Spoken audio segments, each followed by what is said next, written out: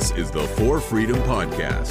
This podcast exists to bring to light the legalism and abuse in the independent fundamental Baptist movement, and to encourage believers to grow in grace through the Scriptures. Now, here's your host, John Hollyfield.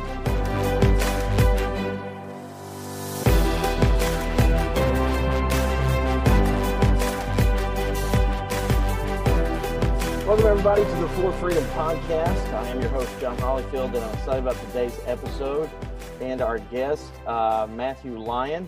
And he is joining us from Maryland. And Matthew is a pastor, but he's also, if I got this right, he's PhD in Baptist history from Southern Seminary in Louisville. And Matthew, what's the name of your church? Tell us a little bit about yourself. Yeah, so I'm a pastor just outside of Baltimore. The name of the church, which we just changed last week because we moved our location, is Reese Road Baptist Church. So we're a suburb of Baltimore. I've been pastor there about 4 years, and I just finished my PhD about a year ago. And my dissertation was actually on John R. Rice and fundamentalism. Awesome. And yeah, I just did 2 episodes. I'm doing an episode series on going through the history of the independent fundamental Baptist movement.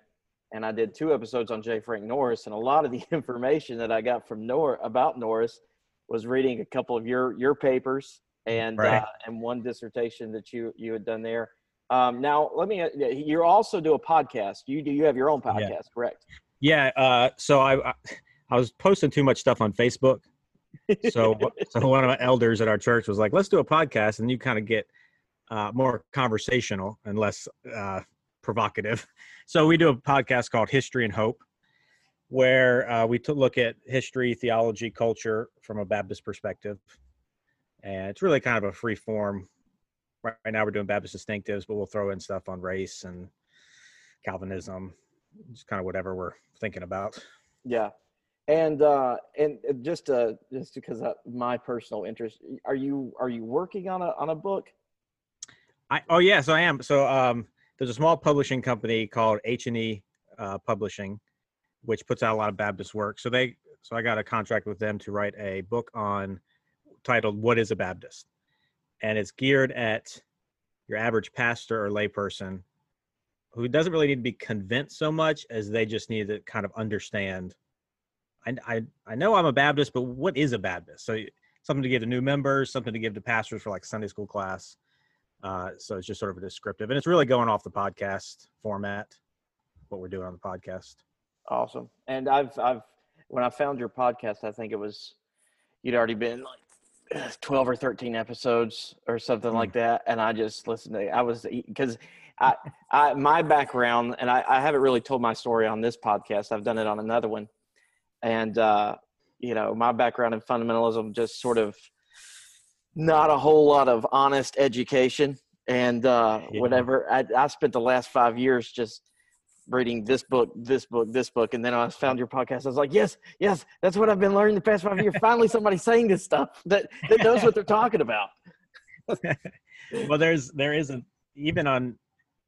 really Baptist history podcast. There might be a few ones out there that are newer, but very few just dealing with Baptist history.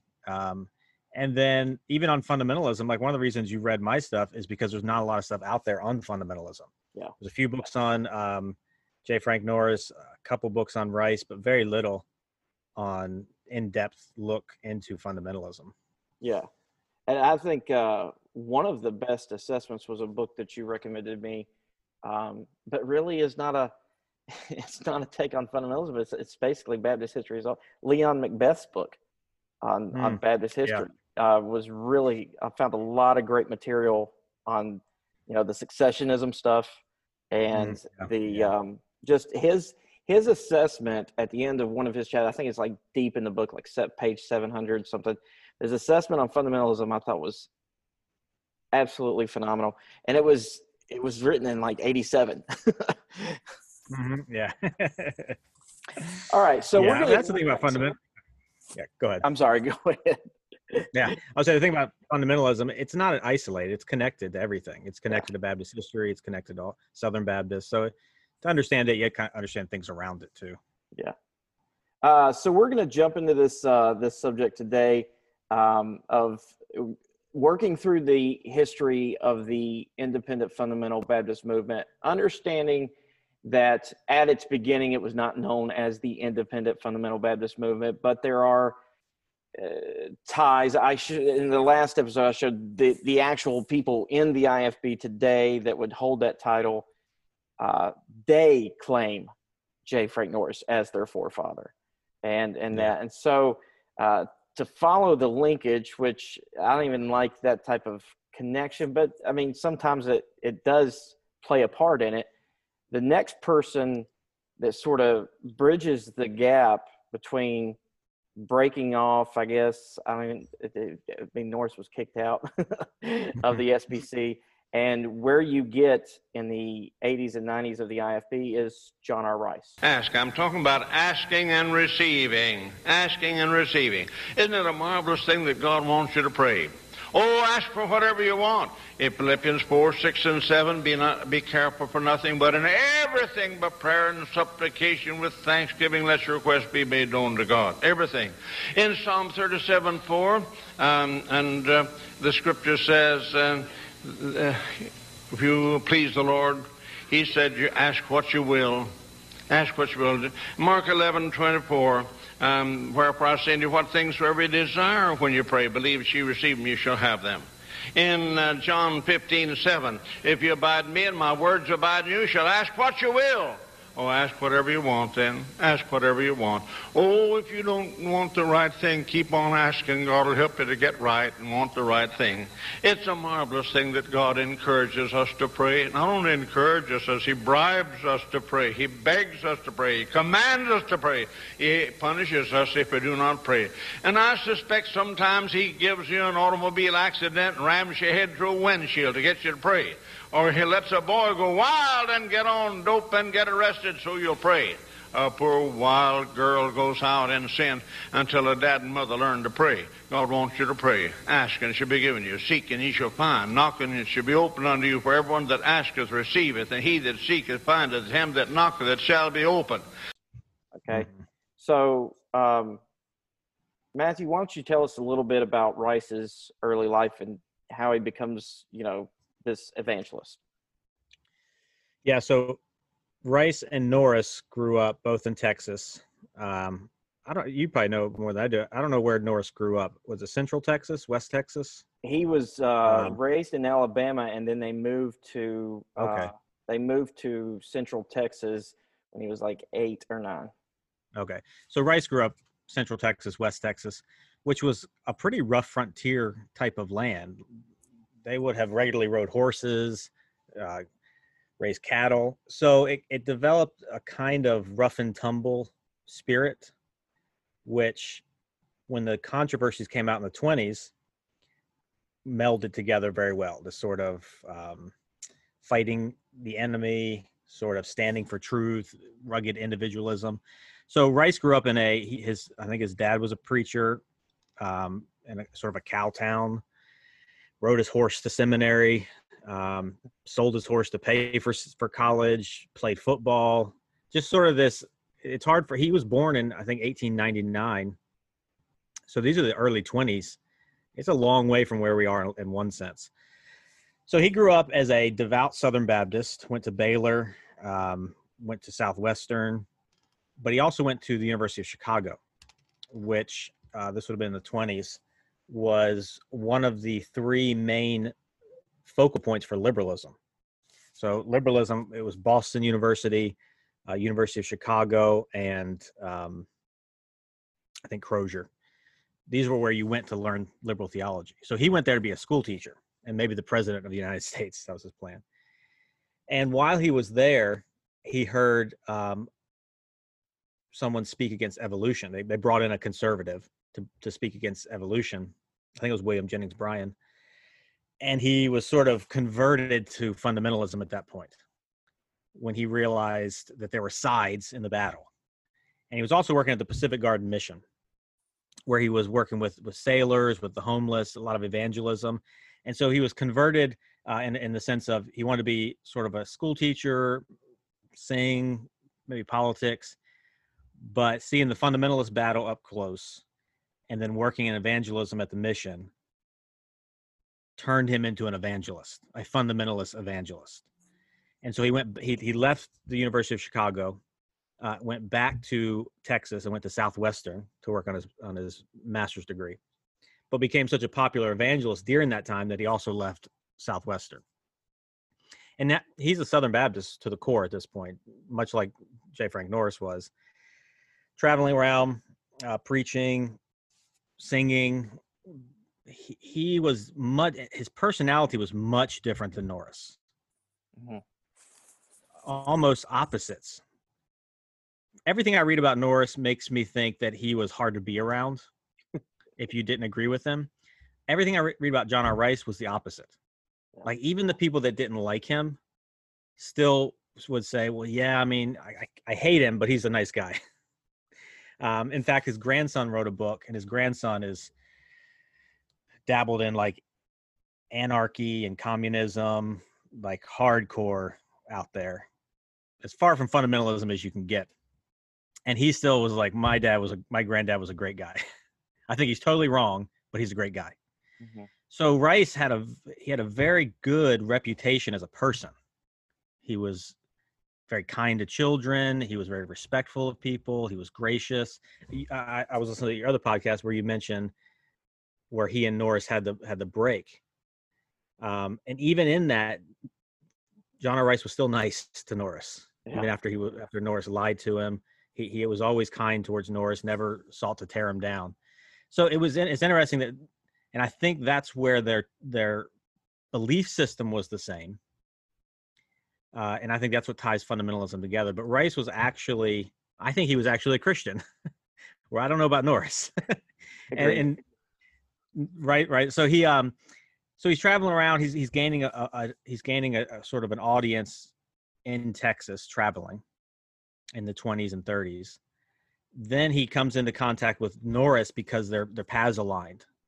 The fundamentalist modernist divide debate is happening. The seminaries are where the debate is happening. Baylor starts having some problems, and they start teaching evolution at Baylor. So Rice starts speaking out against that. Well, Norris is doing the same thing. So they're working together. I think Rice actually had an office at Norris's church. That's how closely they were aligned. Sharing pulpit, he would teach in their conferences. So working pretty close together. Then Rice goes and starts a church in Fort Worth. I think Fort Worth, Dallas, Fort Worth, somewhere. Oak Cliff, I think.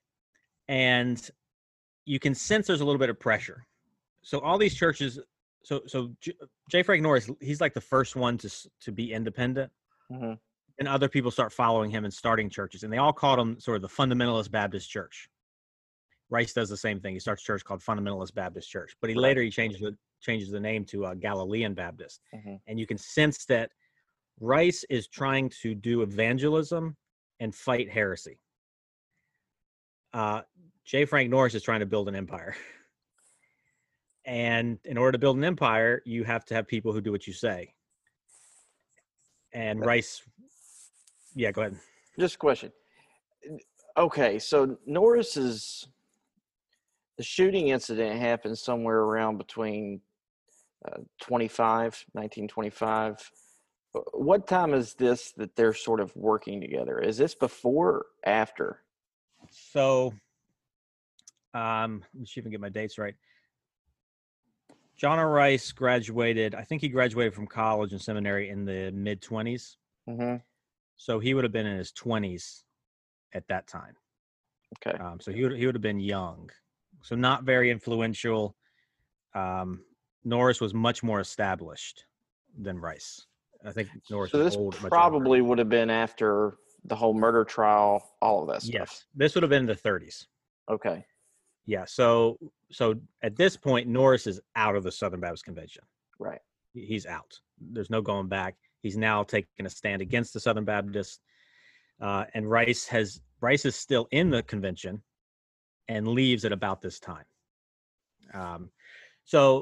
And he's naturally drawn to Norris because Norris has already taken a stand and is already sort of identified as a fundamentalist standing for what's right against the sort of denominational control. So when Rice gets forced out, and basically what happened to Rice was they set him down and said, we're trying to raise money for the cooperative campaign, for the cooperative program, and you're going around criticizing our schools. It's making it hard to raise money. You're working with J. Frank Norris. Nobody likes him. So if you want to stay a Southern Baptist, you need to separate from Norris and this style of fundamentalism. And they said, or you'll be blacklisted. And he didn't like getting told what to do. And Rice was like, look, I get along with everybody, but I will not be told what to do. Yeah. And I think that's actually one of the redeeming qualities about Rice. He didn't look for problems. He didn't ever try to cause problems, but he refused to be pressured into conforming to what somebody else wanted. And so he just said, okay, fine, I'll do what I have to do. And of course, an individual can't leave the Southern Baptist Convention. You don't join as an individual. You can't leave as an individual. But he basically, because he still took meetings at Southern Baptist churches. Mm-hmm. But he broke ties with them, essentially. So he's now gained a pretty good reputation. He was very intelligent. He was very well spoken. He was very he didn't complete his master's degree, but he was probably one of the smartest people in fundamentalism and able to articulate things very well. So he's gaining a pretty popular audience, and plus people liked him, and so that helped, especially when you had people like J. Frank Norris.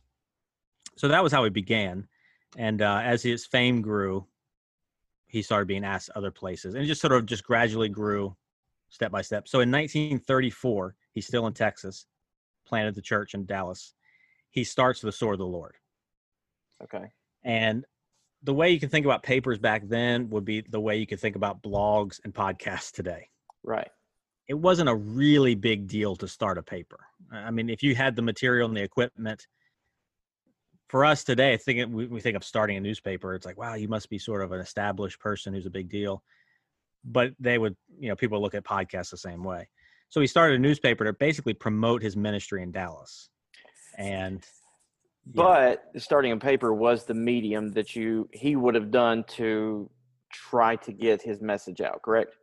Right. So that was sort of, the Southern Baptists had newspapers. Every state had a newspaper. Norris had one. Norris had his newspaper. So it was just the way that you would, like you say, get your message out in a day when there was no internet or anything. Mm-hmm. So he starts that in 34. And in the beginning, his daughters just went door to door handing it out in Dallas. So it would be maybe like a live stream. Like, how churches will live stream their services. It would be similar to that concept. So he starts that in 1934. And at this time, because fundamentalism is so new, people are looking for something. And so Rice steps in and provides them with written material, with sort of it's hard for us so many years later, 100 years later, everyone was a part of associations. Everyone was a part of a denomination. If you weren't part of it, you were sort of that rural church who was kind of weird maybe and did your own thing. But every regular Baptist was a part of the Southern Baptist Convention, the American Baptist Association, and everyone was a part of something. Mm-hmm. So when Rice and Norris leave the convention, it's new. It's a new kind of thing. And so what they're doing is they're providing a structure in place of a denomination, because everybody was used to a denomination. So the Sword of the Lord became so popular because it provided a focal point. Instead of the Southern Baptist Convention, you now have the Sword of the Lord paper, or the Sword of the Lord Conference. Okay. So we today, when we think of fundamentalism, we think of it surrounding conferences, colleges, papers, but that was what developed out of this independent movement. Okay. So the last episode, I talked about the Norris-Rice split from Norris's perspective. How does this sort of come about? I mean, you just mentioned that Rice didn't like getting told what to do. So give sort of that aspect with Rice with what was happening there with Norris. Right. So independent Baptist fundamentalism starts in Texas, essentially. There were other independent Baptists or other fundamentalists in the North, but they're separate, GIRBC, things like that. So Texas is the focal point, and it spreads from there and starts gaining traction. And part of that reason is Southerners were moving north. So when Norris goes to Detroit to pastor the church there, he doesn't go to a northern church. He goes to a southern church that was transplanted. So Southerners are moving north for work. When they get there, they want a church. So they kind of gather together, and Norris is their southern connection. This happened in California too. California was a huge place for fundamentalism, not because West Coast people wanted fundamentalism, but because people from the South moved out there. That's why Billy Graham got a big start out in California. So as Rice is moving north with the fundamentalist spread, Norris already has a head start. He's already got a church in the north, and he wants to control that growth. Rice just wants to reach people. He just wants to, I'm sure there was ambition involved. And so he starts setting up meetings. He starts going places without really coordinating with J. Frank Norris. And J. Frank Norris notices that he's becoming maybe more popular in some places. And so he tries to rein him in and tries to control. And Rice's motto was, we're equals doing the same mission. And so we'll work together because we're doing the same thing. But at no point did Rice ever feel like he was being controlled or governed by Norris. And so Rice would have been happy to continue to work with Norris, which is a problem in itself, as long as Norris treated him like an equal. Right. Just sort of let him do his thing. It was when Norris started to try to dictate where Rice was going to have meetings, how he was going to have the meetings, that Rice said, I don't want to fight, but I'm not taking orders. And so Norris, as he did repeatedly, just sort of put the pressure on, started pressuring his friends, then basically just openly lied about Rice. And I think the New York meeting, I think Binghamton, New York, he told the pastor up there that Rice believes in healing. Mm-hmm. Basically said that Rice was a Pentecostal, mm-hmm. which Norris knew that was a lie, mm-hmm. because Rice had already printed materials on it. And that was the breaking point, because Rice said, no matter how hard I try, if you're going to lie about me, we can't work together. It's just not going to work. So Rice was, you can almost just think of Rice just doing his own thing and working with whoever would work with him.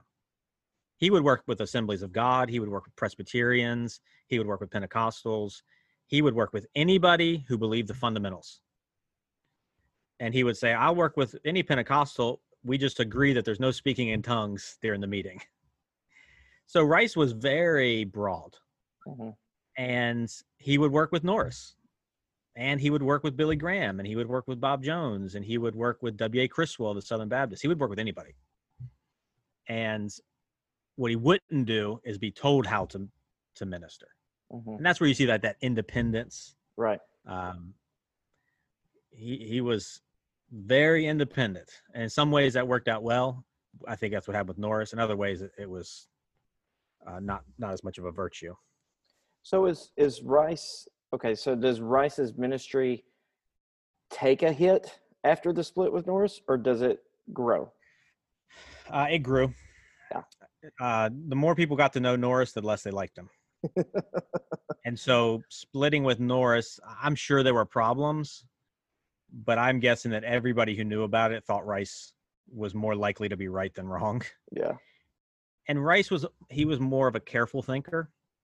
He wasn't as much of a showman as Norris was, which means he could have an influence outside of his meetings. So Norris would draw people to hear him preach, mm-hmm. because he was just loud and entertaining and crazy. But outside of that, he didn't have as much of an influence. Rice, on the other hand, could write, and then he could send his materials out. And so Rice, I think he has something like 250 books printed, which means you are learning from Rice without ever meeting him. And so his ministry is growing in that sense, drawing people who were less about the entertainment and more about the information. So no, his ministry continues to grow. Plus he made friends and Norris made enemies. Yeah. Regularly. Yeah. So Rice grows he moves from Texas, right? Yeah, he moves to Wheaton. Wheaton College was sort of a central location for fundamentalism. Okay. Is it this time that he starts to work with Billy Graham? Let's see. No, that would have been later. So he moves to Wheaton because he wants his daughters to go to college there. It's funny when we talk about Wheaton now. Yeah. Wheaton now is not a fundamentalist college, but back then it was. And it was more of a central location. It was a better place to get meetings and reach people. He has some problems there. He's so independent, he can't work with anybody, even local churches. It's not a real prominent part of his ministry, but if you dig a little bit, you can see the conflicts. Okay. So that would have been the 30s and 40s. Then he moves to Murfreesboro, Tennessee, Right. in the 40s, mainly because Murfreesboro was such a central location for him to travel from. He was a traveling evangelist. That was one of his primary ministries. And I think Billy Graham would have been about that time, the 40s. Yeah, so it may have been some overlap between Wheaton and Murfreesboro. Okay. Those were just strategic moves. And he spent the rest of his time in Murfreesboro. Right. I work in Murfreesboro, so that's my backyard. Oh, okay. Yeah. Drive up and down John R. Rice Boulevard I regularly. was saying they have a road named after him. Yeah. Yep. So that's the building he worked in. Yeah. Yeah. Okay. So tell the story of Rice and Graham. Yeah. So Billy Graham obviously was a very gifted person. Uh-huh. And so he was going to succeed no matter where he went. But he grew up in North Carolina. And if you're a conservative in North Carolina, you're a fundamentalist back in the 40s, 30s, 40s. So he's drawn to the conservative fundamentalist evangelistic crowd, which would have been everybody. There weren't really camps back then like there are now. Mm-hmm. So it was just kind of a big movement. And so he starts preaching. And John R. Rice made a point to promote evangelists, young evangelists. When he came across evangelists who had potential, he would use the sword of the Lord to promote him, which would get him meetings. Rice's goal over everything was evangelism. That was his driving force. So he would use the sword of the Lord to connect young evangelists to churches. And so when he comes across Billy Graham, I mean, if you just listen to young Billy Graham, you can just, there's a quality there that just draws people. Right. And he recognized this young evangelist is going to be somebody.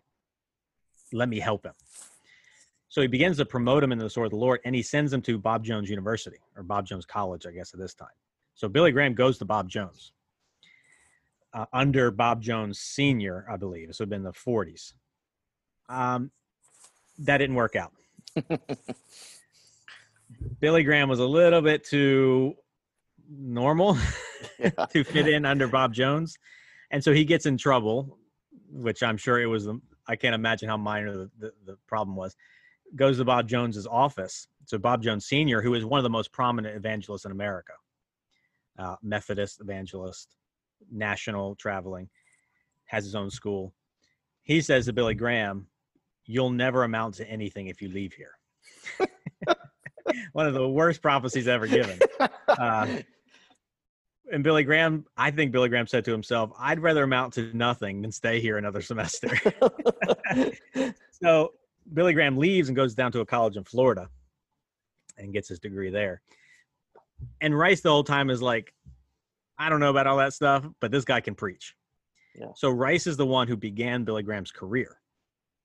He's the one who connected him with churches. He's the one who promoted him. He's the one who got him his ministry to start with and sort of mentored Billy Graham. And we know Billy Graham later. I think the first time he really comes to a national sense is when he goes to California in 49, I think, mm-hmm. and gets national attention. But he'd already had years of working with John R. Rice mm-hmm. in the fundamentalist circles. And Billy Graham was a fundamentalist. But as his ministry grew, he wasn't as interested in fundamentalism as he was in evangelism. Right. Which Rice was fine with, because Rice was all about evangelism. And Rice continues to work through to the 50s. In the 50s, you start to see a clash between conservative evangelicals and fundamentalist evangelicals. And Billy Graham wasn't really about the fundamentalist life. he just wanted to travel and go to Scotland and England and preach the gospel and have a huge ministry. And Rice was with him the whole time. Bob Jones sees this sort of what they would call compromising. And most fundamentalists abandoned Billy Graham in the mid-50s. John R. Rice doesn't. Do you think, however, though, that maybe there might be a little bit of chip on the shoulder of Bob Jones with this? Right. Knowing the Jones family, yes. Well, but I don't have any historical records. Yeah, right. Okay. I have some, I mean, even today, well, I don't know about today, but as recently as about 10 years ago, I mean, I have some church members here at the church I pastor at, and they tell me they have family members that went to Bob Jones, and they have a notebook of what's wrong with Billy Graham. I mean, he became a sour taste in that place's mouth. Yeah, I don't know if it was a chip on the shoulder as much as and he was the epitome of what Bob Jones was against. Mm. So they would say, we knew this from the beginning. He got kicked out of Bob Jones for a reason. And he just continued down that path of being the epitome of the compromising evangelical. Yeah. So they hate Billy Graham more than a sort of a liberal, because they think Billy Graham betrayed fundamentalism and that he's sort of a double agent. And so he's more dangerous than an open liberal. And so Bob Jones, they always had it out for people like that, especially in the 50s. So,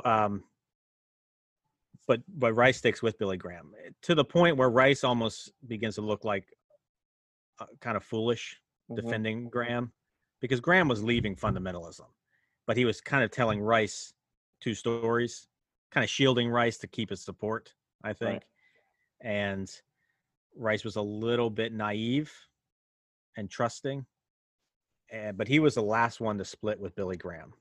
Fundamentalism had all left Billy Graham behind, but Rice was the last one. And it was because he saw how many people were coming to the meetings, and he just thought Rice was willing to overlook a lot of stuff if you were having evangelistic meetings. Yeah, which a lot. Maybe sort of proof of the pudding with what happens towards the end of his life with some of the people that he platformed in the late 70s. Yeah, so it's funny, like, how does someone who can get along with Billy Graham when nobody else can in fundamentalism also work with Jack Hyles and Jerry Falwell, who seem to be the opposite of Billy Graham? Yeah. And it's because Rice was willing to put up with just about anybody who held to the basic fundamentals and was an evangelist. Yeah, but I struggle. I'm not a historian, but I know as an historian, you focus on looking at the facts and try your best to stay away from giving necessarily your opinion. I find that a lot with your writing, but at the same time, I can't help my sort of filter coming through here of, I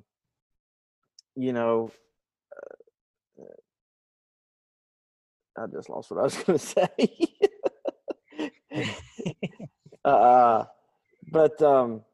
Well, let's continue on. So, we never really got to, I think, the split with Billy Graham.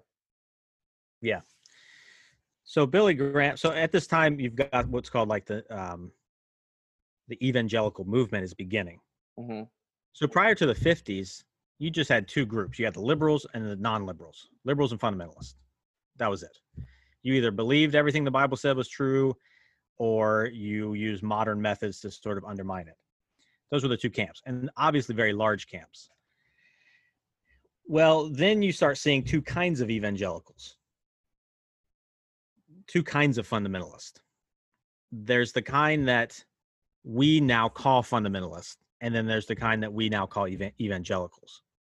And so the fundamentalists were very careful about working with liberals, very careful about keeping separation between true doctrine and false doctrine. And what became to be called the neo-evangelicals. Mm-hmm. They're called neo-evangelicals because everybody was called evangelical. They're called neo-evangelicals because they're a new kind that says we don't want to be like fundamentalists where we won't work with anybody. We want to work with people. We want to get out there. We don't want such a high bar of separation. And so they begin to split. And Billy Graham is the most popular evangelist at the time. And he's sort of on the middle of these two groups. So Rice is kind of in the middle, but more on the fundamentalist side. Billy Graham's in the middle, but more on the neo-evangelical side. Mm-hmm. So they're the two closest to each other, but on different sort of sides of the fence. But as the pressure mounts, the neo-evangelicals would work with liberals. They would go to conferences with them in a way that current evangelicals wouldn't. Neo-evangelical is, and I hear this thrown around all the time, that's an old word that doesn't mean much anymore. Yeah. Like if you hear someone call somebody a neo-evangelical today, it's a sign that they don't know the history. They don't really know what they're talking about. Because neo-evangelicals kind of disappeared or got called something else. So when you think of an evangelical today, someone like a John Piper, Mark Dever, John MacArthur, I don't know, name the sort of conservative evangelical. You wouldn't see them having a preaching conference with a liberal. I'm talking about theological liberals, obviously not political or anything, but someone who would deny the inerrancy of Scripture or the virgin birth or the resurrection. You're not going to see Don Carson hosting a meeting with those guys, just sort of sharing the platform. Mm-hmm. But the neo-evangelicals did do that. And so Billy Graham, and the breaking point is really the 1957 New York campaign, where he had neoliberals on the platform with him, Mm-hmm. basically promoting what we would call either heresy or certainly heterodox, because that's what neo-orthodox people, that's what neo-evangelicals did.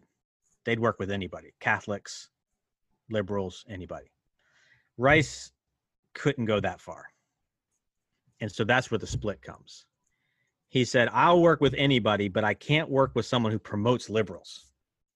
And honestly, I think I may not put a lot of opinions in my paper, but I'm not a fundamentalist, not anymore. Right. Yeah. But I think he was right. Like, I think at that time he was right. I think Rice was right and Billy Graham was wrong. If you are a conservative, not a fundamentalist, just a historic conservative, you believe what Christians have believed for 1,000, 2,000 years, and you have somebody come up in your meeting who doesn't believe core doctrines of the faith and pray, I don't think that's right. Mm-hmm. I think that's promoting false doctrine. Right, because there's some level of endorsement there. Yeah. The people in the crowd think, well, if this guy can pray, I mean, we do it today. You know how it is when a guest preacher comes to a church and the pastor has him come up and pray. Right. It's an endorsement. Yeah. And there's nothing wrong with that. Mm. But when you have someone who denies fundamental doctrine pray at your meeting, you're endorsing their theology to a degree. You're saying it's safe. And as Christians, as Bible-believing Christians, it's not safe doctrine. It's dangerous. And so John R. Rice was right to break with Billy Graham. And evangelicals today realize that. They look back at that time and they realize it was wrong. The Tim Kellers, the Matt Chandlers, the Mark Devers, all these guys look back at that period of history in the 50s, 60s, 70s and say, that was a mistake. We gained nothing from that. We just watered down the gospel. Mm-hmm. And so Rice knew that at the time. So that was one of the good things that Rice did. You know, he never spoke against Billy Graham after that. Yeah. He was always friendly. He was never trying to tear Billy Graham down I because mean, he believed in the message. Yeah, and even today when we talk of, those that would consider themselves conservative evangelicals talk of Billy Graham, we show respect towards him, and we show, hey, whether we have we draw the line here or there with maybe the altar call situation or who he was shaking hands or platforming. Right. It's hard to deny that God used the man. Yeah. And Rice would say, he says, that's why I support Billy Graham, because Billy Graham preaches the gospel. Mm-hmm. He would have supported Billy Graham as long as Billy Graham did not platform liberals. Mm-hmm. Rice was very open to all sorts of associations as long as they weren't denying the faith. And so he was always positive towards Billy Graham. Well, I am going to skip us. I had written down I wanted to cover one section, but we're going to skip over that. There's an interesting part of Rice's life where he actually has a controversy with Louis Berry Schaefer over a book that Schaefer wrote. If you're interested in knowing that story, the book One in Hope and Doctrine that I've referenced before really details that controversy, which is quite interesting to see how Rice is really one of the only instances I think that Rice really is on the attack card almost. And but I want to move towards the because I want to talk about Rice's theology. Well, barely touch that, but I mean some racism issues as well. But right now, let's go to his split with Bob Jones Jr. And that is pretty much right towards the end of his life. Yeah, so this has been the 70s. He'd always worked closely with Bob Jones Sr., and then Bob Jones Jr. replaced his dad after he died in the 50s, I think. So it was Bob Jones Jr. that split with Billy Graham. So Rice, like I said, he worked with anybody, but Bob Jones began to be even more conservative. Bob Jones Jr., and I think the third, but especially Bob Jones Jr., began to call themselves hyper-fundamentalist. They were primarily concerned with preserving the separation between true doctrine and false doctrine, to the point where they said, we not only separate from false teachers like liberals, but if you support them, we'll separate from them too. So this is the thing about Billy Graham. Rice never split with Billy Graham. He only split with Billy Graham's ministry. Okay. And if Billy Graham had ever invited Rice to a meeting without liberals there, I think Rice would have gone. Huh. He never split with Billy Graham because Billy Graham never denied the faith. And so Rice never had a reason to split. Okay. He only said, I can't work with the ministry that platforms liberals. And that's a big distinction that Rice had that Bob Jones did not have. Yeah. Bob Jones said, Billy Graham's, he's so far out there. He's the most dangerous. And I think they say he's the most dangerous man in America because he believes the right thing, but he works with liberals. Therefore, he is the problem. Rice never said that Graham was the problem. And the thing was that there were some hard feelings there, some underhanded stuff. So they never worked together. But I think if Rice died in 80, I think if in 79, Billy Graham had invited him to an all conservative meeting, Rice would have gone. Really? Yes. Yeah. He never broke with Billy Graham because Billy Graham wasn't a heretic. Yeah. He wasn't a liberal. He just stopped working with him because Billy Graham decided to work with neo-evangelical or neo-orthodox liberals. Bob Jones, on the other hand, says Billy he is the most dangerous person because he works with liberals. So therefore, if you work with Billy Graham, you're part of the problem too. So we can't work with anybody who works with Billy Graham because. So the Southern Baptist Convention, which harbored some liberalism, was out of the picture. And John R. Rice did not have that vision. So he worked with W.A. Criswell, who was a prominent Southern Baptist, would speak together. But there came a breaking point, and Bob Jones Jr. really became more hardline during the 50s. Mm-hmm. So there was a time when Bob Jones Jr., following more of his father and more of Rice, would have had someone like W.A. Criswell at a meeting. After this, though, and especially in the 70s, 60s, 70s, they start making a line where if there's a Southern Baptist, we can't support it. Mm-hmm. That's tearing a Christian. And so it came to the point where they started attacking Rice because, and even though they were close friends, Rice was working with anybody. He was working with the Southern Baptists. He was having Criswell in. And so now Rice becomes part of the problem. And there were some other things going on. There's always more than one reason. But the main thing was Bob Jones was there's no limit to the amount of separation they practice. Second, third, fourth, fifth degree, whatever they can trace out. And Rice only separated from liberals. That's it. He would not work with liberals. He'd work with any Bible-believing Christian. And so Bob Jones, they labeled him basically as a sympathizer, is complicit in liberalism. And Rice was like, I'm not taking this hardline stance with you. We're done. And so he splits in the same way that he split from J. Frank Norris, because he wasn't willing to be a hyper fundamentalist, which is what Bob Jones called themselves. Yeah, they were sort of doing the same thing, giving him an ultimatum, right? Yeah. So this, I think it was 72. It was break ties with Southern Baptists and those like them, or break ties with us. Mm-hmm. And Rice was like, I'm not breaking ties with anybody, but if that's what you want to do, go for it. Like, if you want to uninvite me, that's fine. And Bob Jones, it's funny because in a lot of ways, people think Bob Jones is less conservative, is less fundamentalist than somewhere like a Hyles Anderson or a Pensacola. Mm-hmm. But in other ways, they were more fundamentalist. Oh yeah, just not on issues of, not the superficial issues like dress standards and music and Bible versions.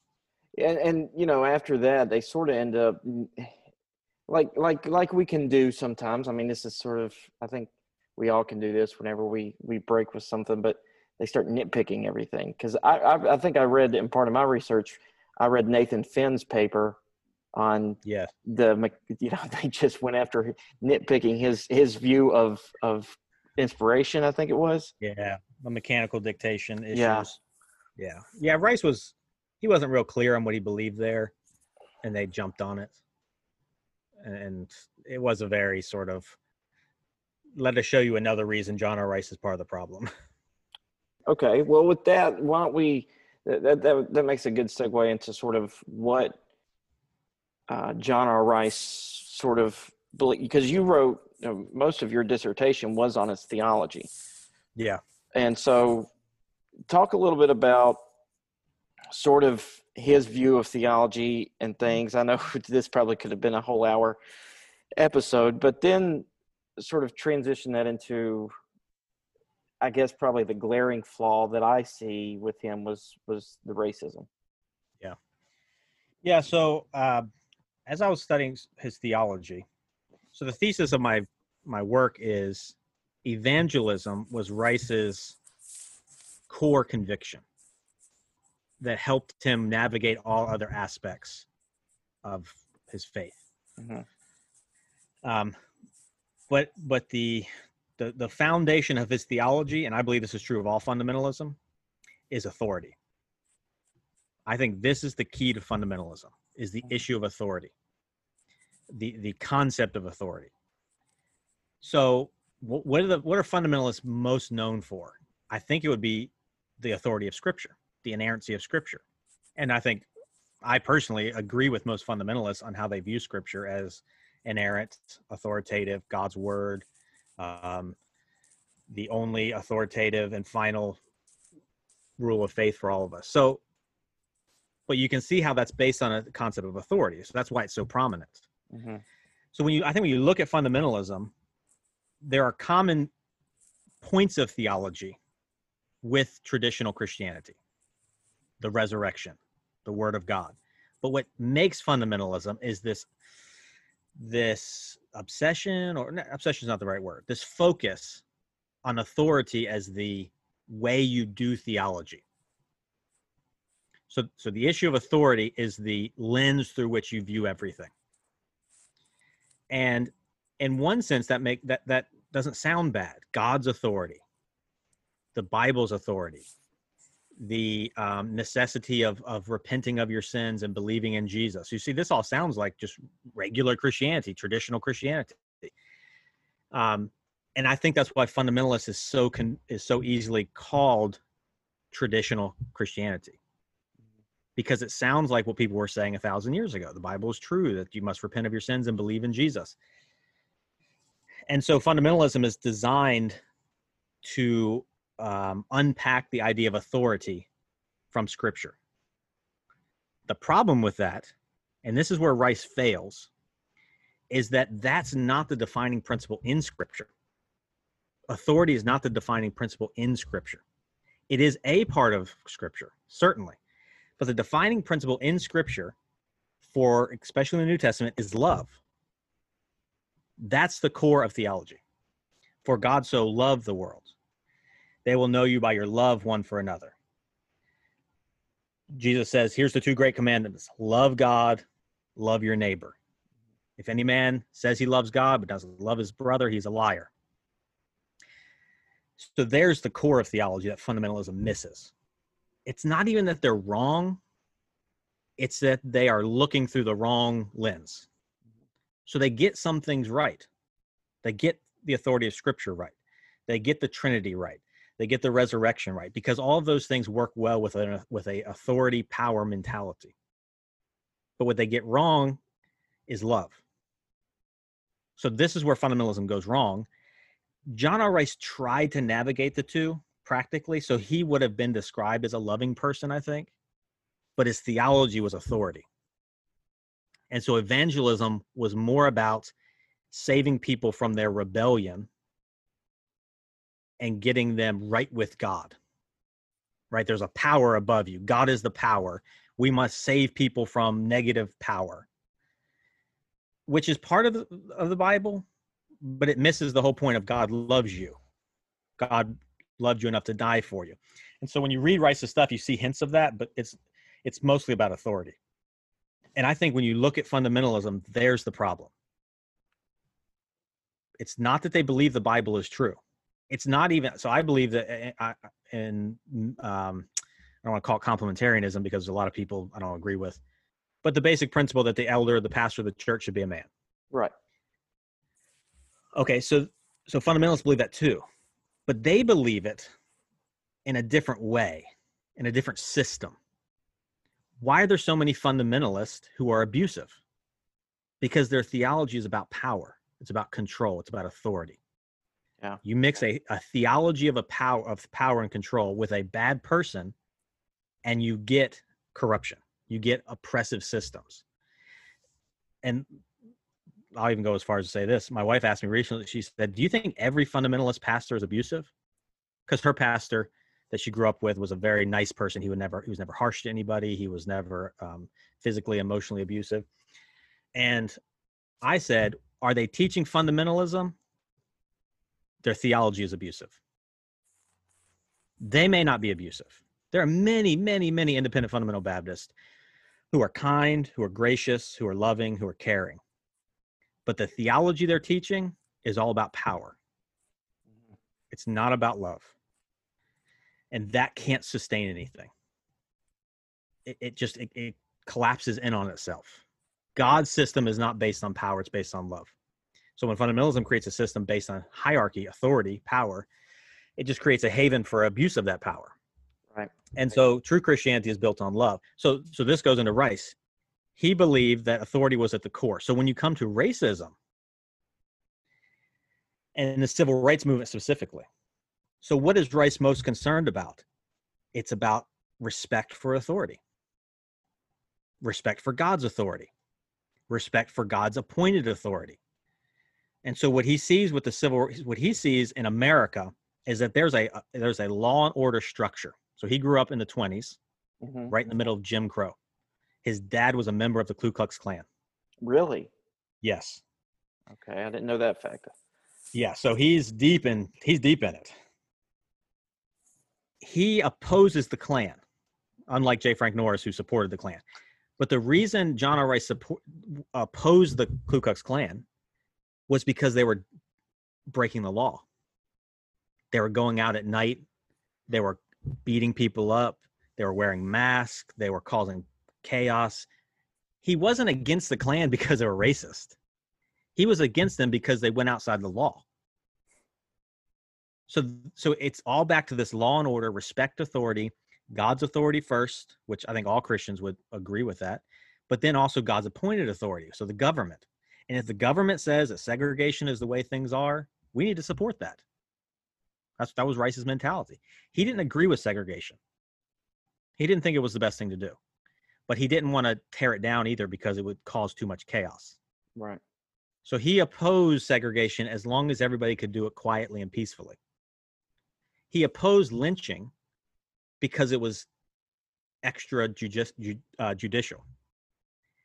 But he made excuses for people who lynched because he said, well, what do you expect when all of these black people are out there terrorizing our women?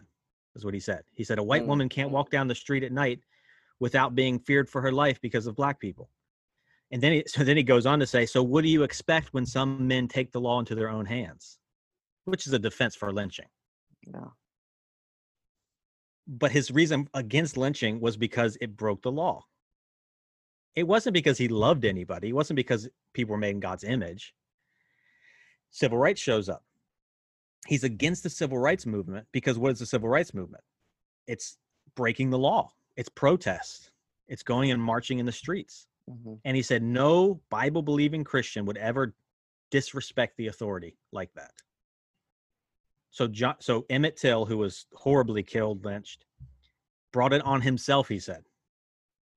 He said Emmett Till was killed because Northern agitators have created an environment where people just do whatever they want.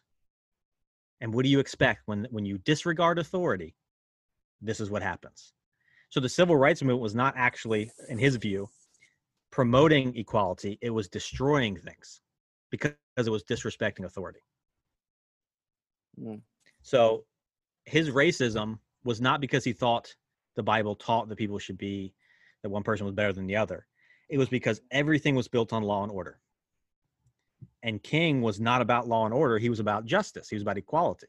And so if that meant going out in the street and marching peacefully to bring attention to it, Martin Luther King would say, that's what we need to do. Rice said, no, you're causing agitation, and that's unbiblical. That's sinful. The whole point of the gospel is to get rid of law breaking. And now we got these civil rights protesters out here breaking the law. Yeah. So he opposed it. So it's deeper than just him being a racist. It's a theology that supports unjust government, unjust cultures, unjust systems. Which, in a case, I mean, the way you just explained that really, it helped my mind so much sort of tie together basically the culture that we have today. I mean, influence, let me say it this way. The culture we have today in Baptist churches in the South. Yeah. Because when you have decades of that kind of preaching coming down, I mean, you get to today, and of course there's justification for, you know, a police officer doing whatever he wants to somebody just to restrain them. And Rice spoke about some of the stuff that Rice said sounds like he was talking about today. He said in 1965, he said, there's no policeman out there who ever stops anybody because they're racist. They're just trying to maintain order. And so if people wouldn't break the law, the police wouldn't bother them. Now, 1965 is interesting because that's the Selma riot or the Selma March. We know pictures where we see the police hitting people with batons, turn the water hoses on that really famous march. That same year, he says, basically, there's no bad police. They're all good because they're all trying to maintain order. And if they've got to beat people to do so, well, you should have obeyed them. So it's not that he necessarily supports the abuse. He justifies it by saying law and order is the most important thing. If you don't want to get beat up by the police, just comply. Yeah. Because that's 1965. Nothing's changed. The theology is still there. The justification for police brutality is still there. It's law and order above everything. Which overflows sort of in the context of my focus in the podcast and sort of what I've been doing my counseling training in is abuse within the church sort of comes from the same idea of the authority of the quote unquote man of God. You know, that's sort of my idea that I'm working on as part of I'm doing a chapter in the book that I'm writing on pastoral. A friend gave me the idea, you know, they call it pastoral authority. I'm going to call it pastoral superiority, which is basically, you know, and that is to me the number one factor that is the open door to abuse. Yeah, it's law and order. It's the authority that God has given cannot be violated, even if things are wrong. The primary thing we have to do is keep God's authority intact, which if it means sweeping things under the rug to protect the man of God, you do it. Yeah. Rice never spoke out against any of this stuff. How is it that J. Frank Norris has 100 complaints, as W.B. Riley said? Yeah. and Rice didn't ever speak a word about it. I don't think Rice has 0 scandals in his life, sexual, financial. He never had a single problem in his ministry, but he was around a lot of people who did. Yeah. And he never said a word because in his mind, he didn't support what was happening, but he didn't want to undermine the authority of God by criticizing the man of God. Yeah. Well, which just provides cover. And okay, so that sort of brings me back. You remember when I said I forgot what I was going to say?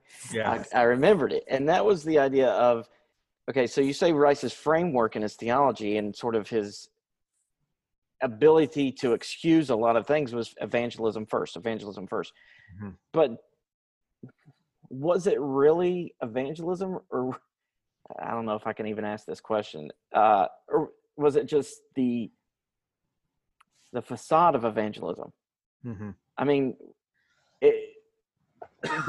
was it just the numbers? Was it just the mega, right. the mega, the big events, if this guy has this many, I mean, you think about Norris, me and you have both sort of said Norris didn't get along with anybody, but Rice put up with him because of the results. So if you're talking about Rice specifically, I think Rice had good intentions. Okay. Now, I'm not talking about fundamentalism, just right. John R. Rice. John R. Rice seemed to be a well-intentioned person who was trying to do the right thing. And he was not trying to manipulate anybody. He wasn't trying to promote himself any more than any one of us are doing. Yeah.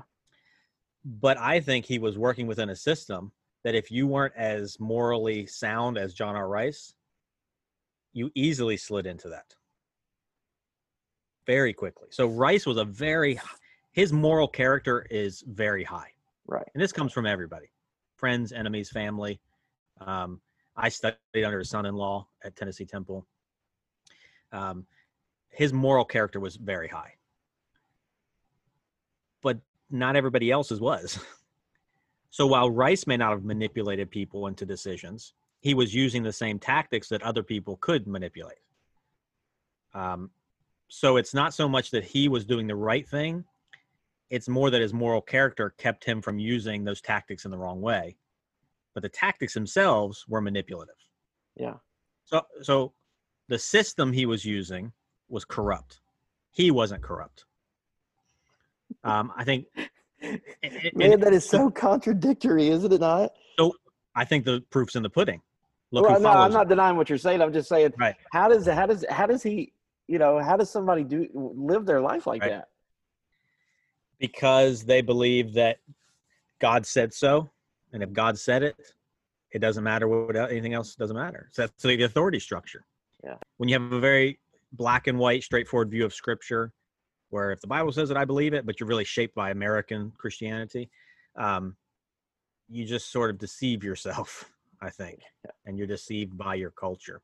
But what you produce is you produce a J. Frank Norris, you produce a Jack Hyles, you produce a Jack Scott. You produce a lot of abusive people who don't have as much moral character as you to prevent that. And Rice was abusive. He wasn't physically abusive. I don't think he was verbally abusive, but he was very controlling.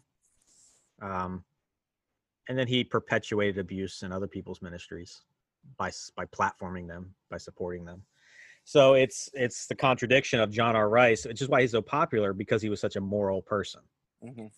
But he planted the seeds of everything bad that followed him, and he put up with J. Frank Norris.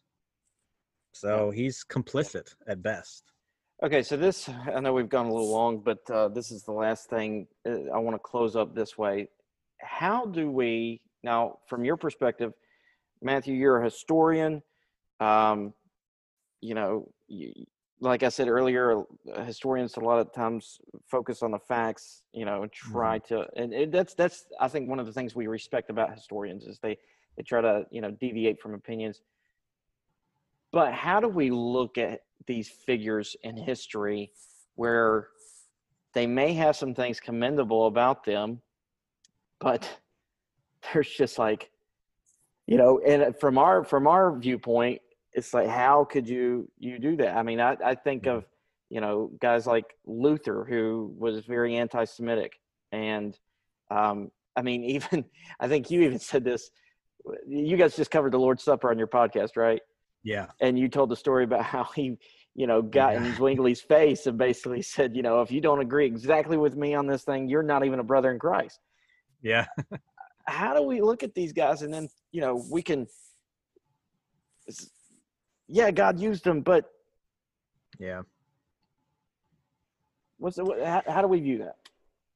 Yeah. So part of it, so you begin with the knowledge the Bible teaches us that everyone's flawed. Mm-hmm. Okay. And everyone agrees on that. But what's happened practically is you only hear one side of the story. There's the problem. Okay, so let's take the original example of good and bad in the New Testament, Peter. Every Christian on earth knows that Peter is great and terrible at the same time. Mm-hmm. Right? No one's saying Peter's the best. I mean, he rebukes Christ to his face. Christ says, "Get behind me, Satan."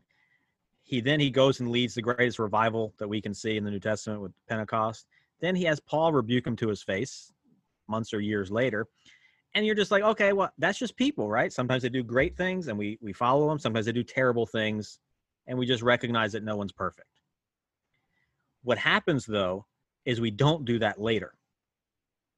So Luther's an interesting example because if you go to just a regular seminary, like just an evangelical seminary, and you ask people about Luther, they're going to be like, yeah, he was great, but he was anti-Semitic.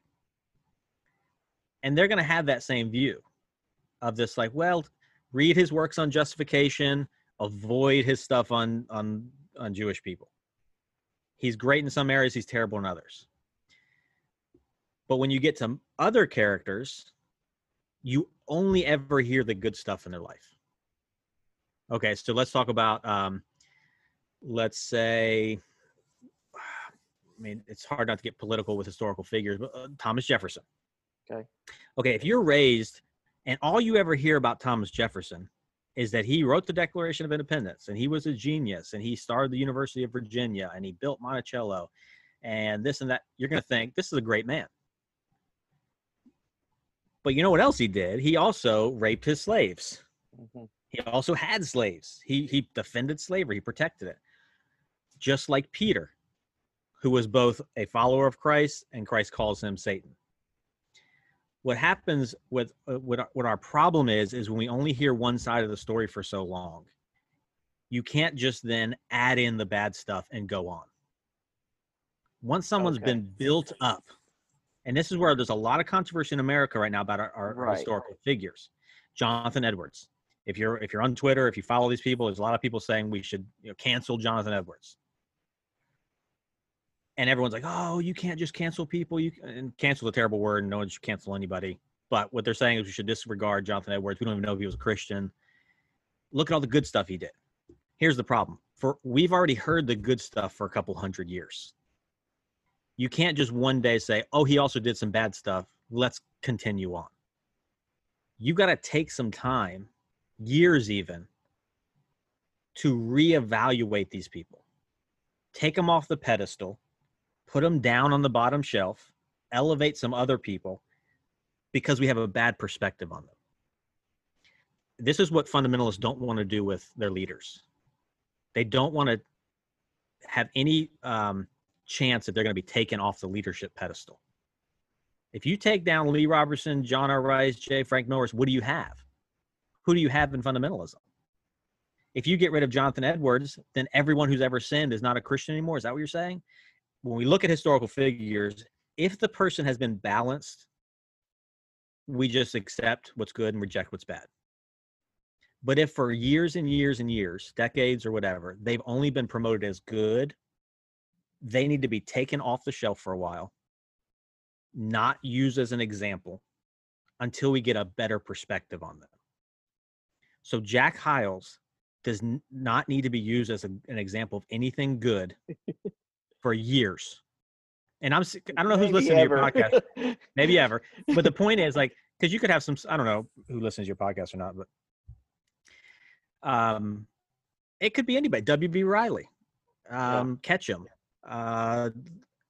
any leader who's been promoted as sort of the foundational leader for a movement, whether it's John Calvin or Luther or the founders of the Southern Seminary or whoever it is, Jonathan Edwards, George Whitefield, John Wesley, whoever your leader is, whoever you look to define your movement. Mm-hmm. If they've only been portrayed as a good person, you've got to take them down for a while. You've got to, so fundamentalism, John R. Rice needs to be taken down as a leader for years until we can put him in the right place. And if he can withstand the scrutiny, great, put him back. If Jonathan Edwards can withstand the scrutiny like Peter could, put him back. Okay. But John R. Rice, J. Frank Norris, Lee Robertson, they've been held up as sort of the examples and the models. And no one's talked about their racism. No one's talked about the sexual abuse. You can't just be like, well, now that we know about it, let's just move on. Like, no, you've got to take them out of leadership until we can balance their image. And then if they can still be like a Peter, great. But there's a good chance they're not going to be like a Peter. They're going to be like a Judas. Yeah.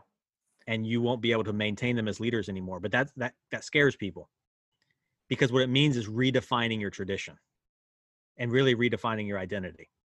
And there's nothing scarier to people.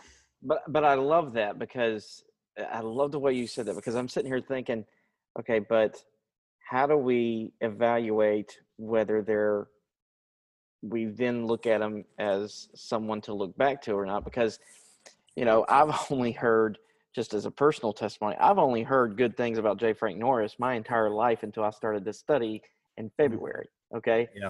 But after every stone that I turned, I can't find anything to then positively say about the guy.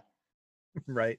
But then, I'm like, is there something that I can say, okay, yeah, let's be honest about this guy, but, I don't want to treat him unfairly as I would a Luther, when I know Luther's flaws.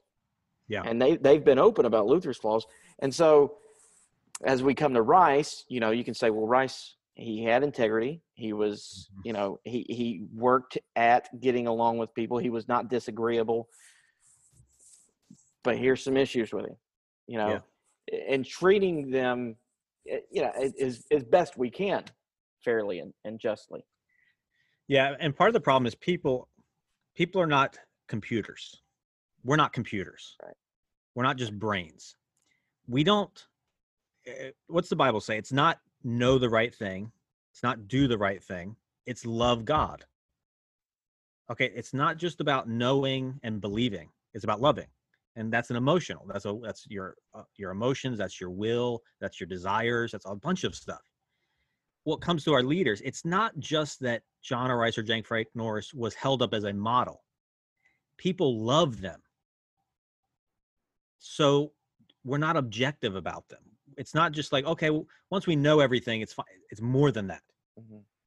There's an attachment to these people, which is what happens. Like, that's normal. But the attachment has to be broken when they've been held up in a way that's been false. Yeah, I've and seen that takes time. Crowd with Jonathan Edwards. And I've got professors who I love and who are great professors who I see them being very defensive about Jonathan Edwards, because they've devoted their life to studying him, and they've really loved him. They've really seen him as a model, and they've become attached to him. Mm-hmm. And now people are saying we're not even sure he's saved. And they're like, whoa, well, maybe he wasn't saved. Like, why can't we accept that? Where did Jesus say that Jonathan Edwards was saved? And this is where history comes in. History gives you the true picture, right? That we then evaluate. And the problem with Edwards is, yeah, he was saved by all the information we were given, but let's throw in some new information. He kidnapped people and held them against their will. Does that sound like a saved person? Well, I'm going to have to think about that one. So it's now that we have more information and more understanding, can we see them in their true light, or are we still attached to them? And that's why you see, the 100% Hiles. I don't know if you are aware of those pens that were handed out. That's not just that it wasn't that we agree with Hiles. That wasn't the point. It was that we are for him, no matter what. okay, when you have that level of attachment, you've got to step back from that. And we've got to look at it, not just look at it objectively, but make sure our hearts aren't drawn to the wrong kind of people. J. Frank Norris is a model and is held up literally as a model in some colleges. Like you can literally see a model of him, pictures of him. Those are meant, statues, I'm getting to the statue thing. Statues go back to the Old Testament, right? Statues are meant to draw your heart to something. It's not just to teach. No one learns history from statues. That's, as a historian, that's ridiculous. Thank you. I don't go to seminary and get a PhD in history by walking around and looking at statues. I don't remember the last time I looked at a historical statue. Yeah. Statues are designed to train your heart to love. Right. Okay, so you go to your gravesite and you have a statue of your mother who died. It's to honor her. It's to raise her up. It's to show that you love that person. Fine. But when you have a statue of J. Frank Norris, you're teaching people. When you have a picture of him and you have his Bible and his shoes, these are images teaching and training our hearts to value this person. Right. You're saying that person was that worthy of being remembered in that way. Yeah, it wasn't just about him. Yeah. It was you are meant to have a feeling about him, a respect and honor in a way that you wouldn't honor somebody else who had the same qualities. It's this sort of special attachment. Until that is broken, you can't trust these leaders, these historical figures. And so what we need to do with fundamentalism is we need to take them all off the statue, pull the statues down, look at the history. And if you want to put them back up, okay, but only after you're sure that they are worthy of being held up as a model. And that's a lot of heart searching. This is where Christianity is really about searching your heart, evaluating where you're making idols out of things. It's interesting that the Bible talks about graven images. Okay, why? Because idols are representative of what we want, a picture of what we love. So it wasn't that you couldn't ever carve anything. It was just that that's an easy way to make an idol out of something. And so we're not too far past that. The way people are literally killing to protect statues, that sounds like an idol to me. And so you got statues. Fundamentalism has a statue of Jack Hyles. You can say that's not an idol. Okay. They've got statues and they've got the Hall of Fame in colleges. Okay. If you're willing to overlook their sin, that's an idol. So I think those last 5 minutes was. Now you know why I don't get invited. Now you know why I don't get invited to any of these conferences. Man, thank you so much for taking the time to come on the podcast today. And I think that was the hit on all cylinders. I appreciate it. Any last things you want to say? I mean, I always try to end things. The solution to all of this is love. God's love for us changes our hearts. We respond with love towards God through Christ, and then we love our neighbors. That's the solution for fundamentalism.